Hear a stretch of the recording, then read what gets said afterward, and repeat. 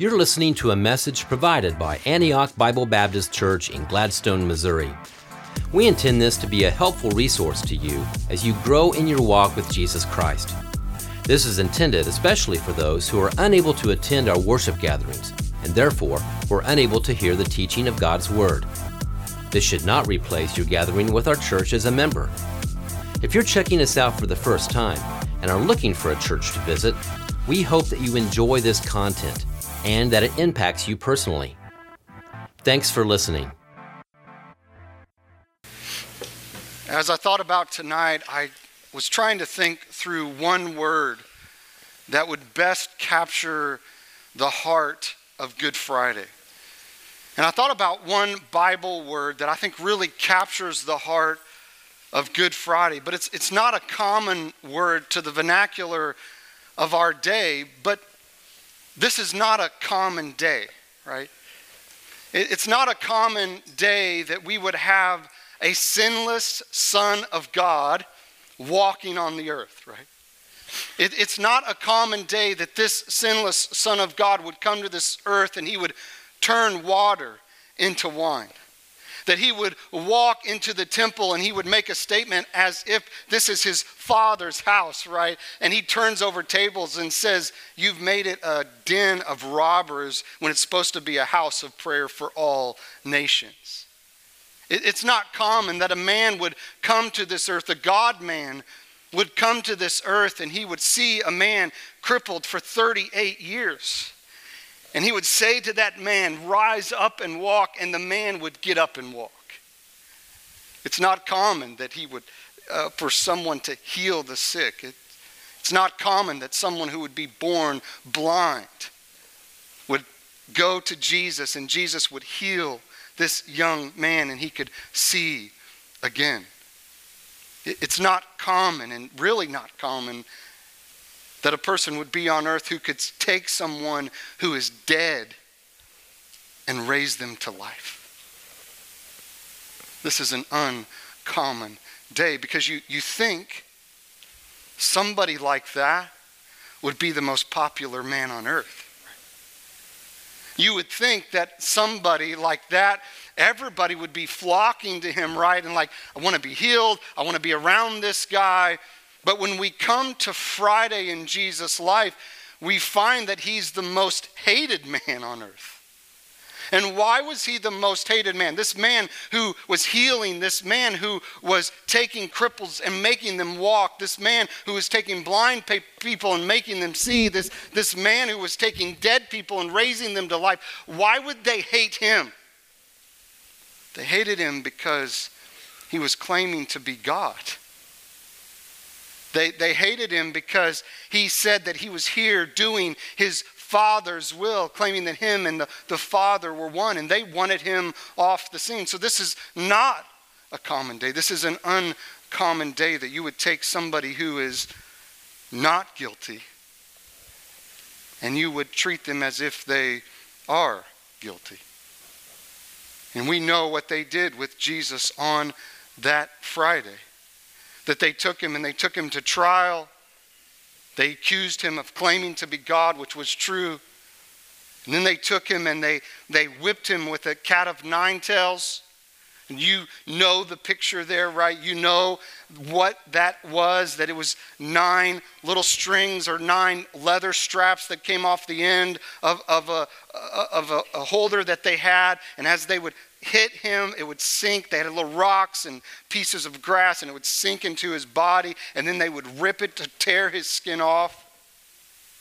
39 times they did that to Jesus. Then they ripped out his beard. They spit in his face.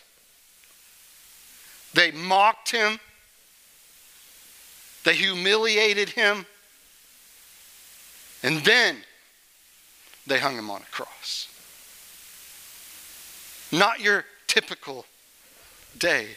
This was an uncommon thing that they would take somebody who's not guilty and treat them as if they were guilty. So what is this one word that best describes this uncommon day, this uncommon word that describes this day In the Bible, it is the word called propitiation.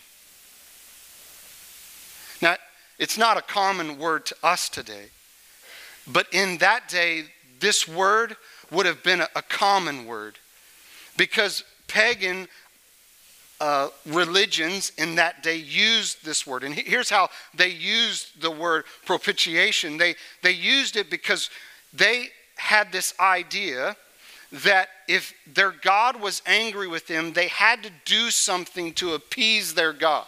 So if you were having a bad day, right? If you'd been in a season where things weren't going really well, you must have ticked off one of your gods.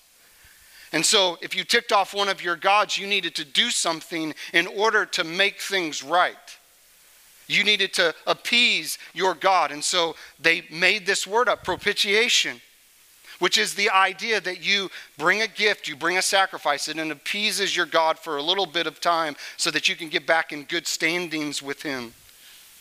Well, here's what Jesus does. He takes this word, and in a holy, in a righteous way, he turns that word on its head. You see, because of our sin, we are separated from God. Because God is a holy God, he can't be in the presence of sin. And in the Garden of Eden, we find that sin entered our lives because Adam and Eve, our first parents, said, we know better than God. They bought the lie of the evil one that God was holding out on them, that he hadn't given them the best that he could have given them. And so they ate of the fruit, and sin entered the world. And when sin entered the world, it separated us from God. But it also, because God is just, meant he had to deal with sin. His anger, his wrath had to be directed towards someone. And we were the someone. We were the ones that had sinned against God.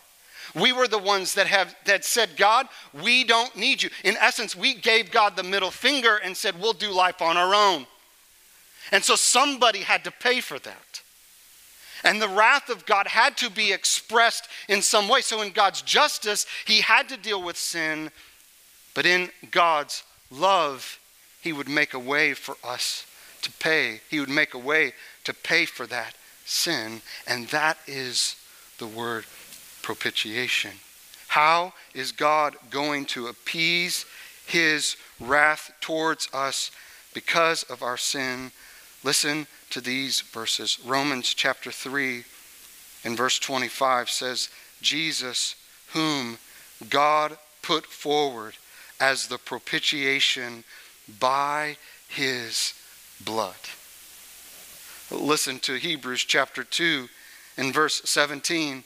Therefore he had to be made like his brothers in every respect, so that he, this is Jesus, might become a merciful and faithful high priest in service of God. To do what? To make propitiation for the sins of the world. To appease the wrath of God that was rightfully directed towards us. 1 John chapter 2 and verse 2, Jesus is the propitiation for our sins, and not for ours only, but also for the sins of the whole world. 1 John chapter 4 and verse 10, in this is love, not that we have loved God, but that he loved us and sent his Son to be the propitiation for our sins. Jesus is our propitiation. Jesus is the one who absorbed the wrath of God so you and I didn't have to. This is why on the cross Jesus cried, "It is finished." What was finished? What did he pay in full? All the wrath of God. When he said, "It is finished," he was saying, I've paid all the wrath of God on myself on the cross for you. You see, God didn't cancel our sin debt. He paid for it with the life of his Son. Jesus did not just die for you. He died instead of you. That's propitiation. That's what it means. That's why I think it best captures the heart of Good Friday. Is we should have been the one on the cross. We deserved that because of our sins. And so tonight, as we observe communion together, and when you sat down, you should have had the communion in your seat there. When we observe communion together, I want you, yes, to remember that this is what Christ did for you. But as you take the bread and you take the cup, I want you to think that should have been your body that was broken. That should have been your blood that was shed. And so we don't do this as a religious activity to sort of check off a box. Like, we want to understand tonight that this is what Good Friday is all about. It would have just been a normal Friday if somebody would have died because they've committed a sin, right? That would have been a normal Friday, but it's a Good Friday because somebody died who didn't have sin, wasn't guilty of sin. He died in our place. Here's how Isaiah, and Clint read it just a minute ago in Isaiah chapter 53. It says this in verse 5, but he was pierced for our transgressions. He was crushed for our iniquities. This is propitiation. Upon him was the chastisement that brought us peace, and with his wounds we are healed. All we like sheep have gone astray, and we've turned everyone to his own way, and the Lord God has laid on Jesus the iniquity of us all. Tonight, as we come to take communion together, I want us to come with the heart of the tax collector in Luke chapter 18. You remember the story? In Luke chapter 18, Jesus tells a parable of a Pharisee and a tax collector. A Pharisee would be a guy who would come to Good Friday service, right? A Pharisee was one who knew all the right things to do, outwardly did all of the right things. A tax collector is one who doesn't even know it's Easter weekend, all right? If we're going to clarify those terms in the Bible. Good Friday, Pharisee, Good Friday attender, Easter attender. Tax collector doesn't realize it's really even Easter weekend. And Jesus says these two guys go to the temple together. And the Pharisee stands up and he prays first. And when he prays, he says, God, I'm thankful that I'm not like the tax collector back there. I've got all my stuff together. I've done all the right things. And you must just be really pleased with my life. And then Jesus says, and the tax collector wouldn't even come to the front.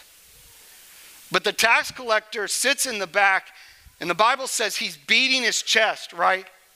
And he's hanging his head. And he says this phrase, God, be merciful to me, a sinner. And he's crying out to God, be merciful to me, a sinner. You know what he is saying in that moment? He is saying, God, be propitiated for me, a sinner. God, appease, it's the same word that we just read, appease the wrath of God that is rightfully mine. And tonight, as we take the Lord's Supper together, I want us to come with the heart of a tax collector. We don't belong here.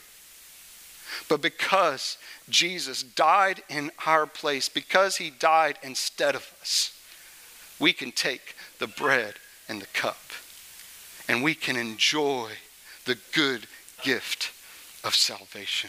Let's pray. Father, I pray as we prepare our hearts now to receive communion together, as we remember your death, as we think about the fact that we should have been the one that was nailed to the cross. We should have been the ones who were mocked. We should have been the ones who were humiliated. We should have been the ones who were beaten with the cat of nine tails. That should have been us because we were the guilty ones. But tonight we would realize that, and we would feel the weight of that, and it would cause us, Lord, to be drawn to you, that our hearts would be captured by this one word, propitiation. That you appeased, you paid the price. You took the wrath of your Father so we didn't have to. Thank you for listening. You're always welcome at Antioch. If you desire more information, please go to AntiochBBC.org. That's AntiochBBC.org. God's best to you.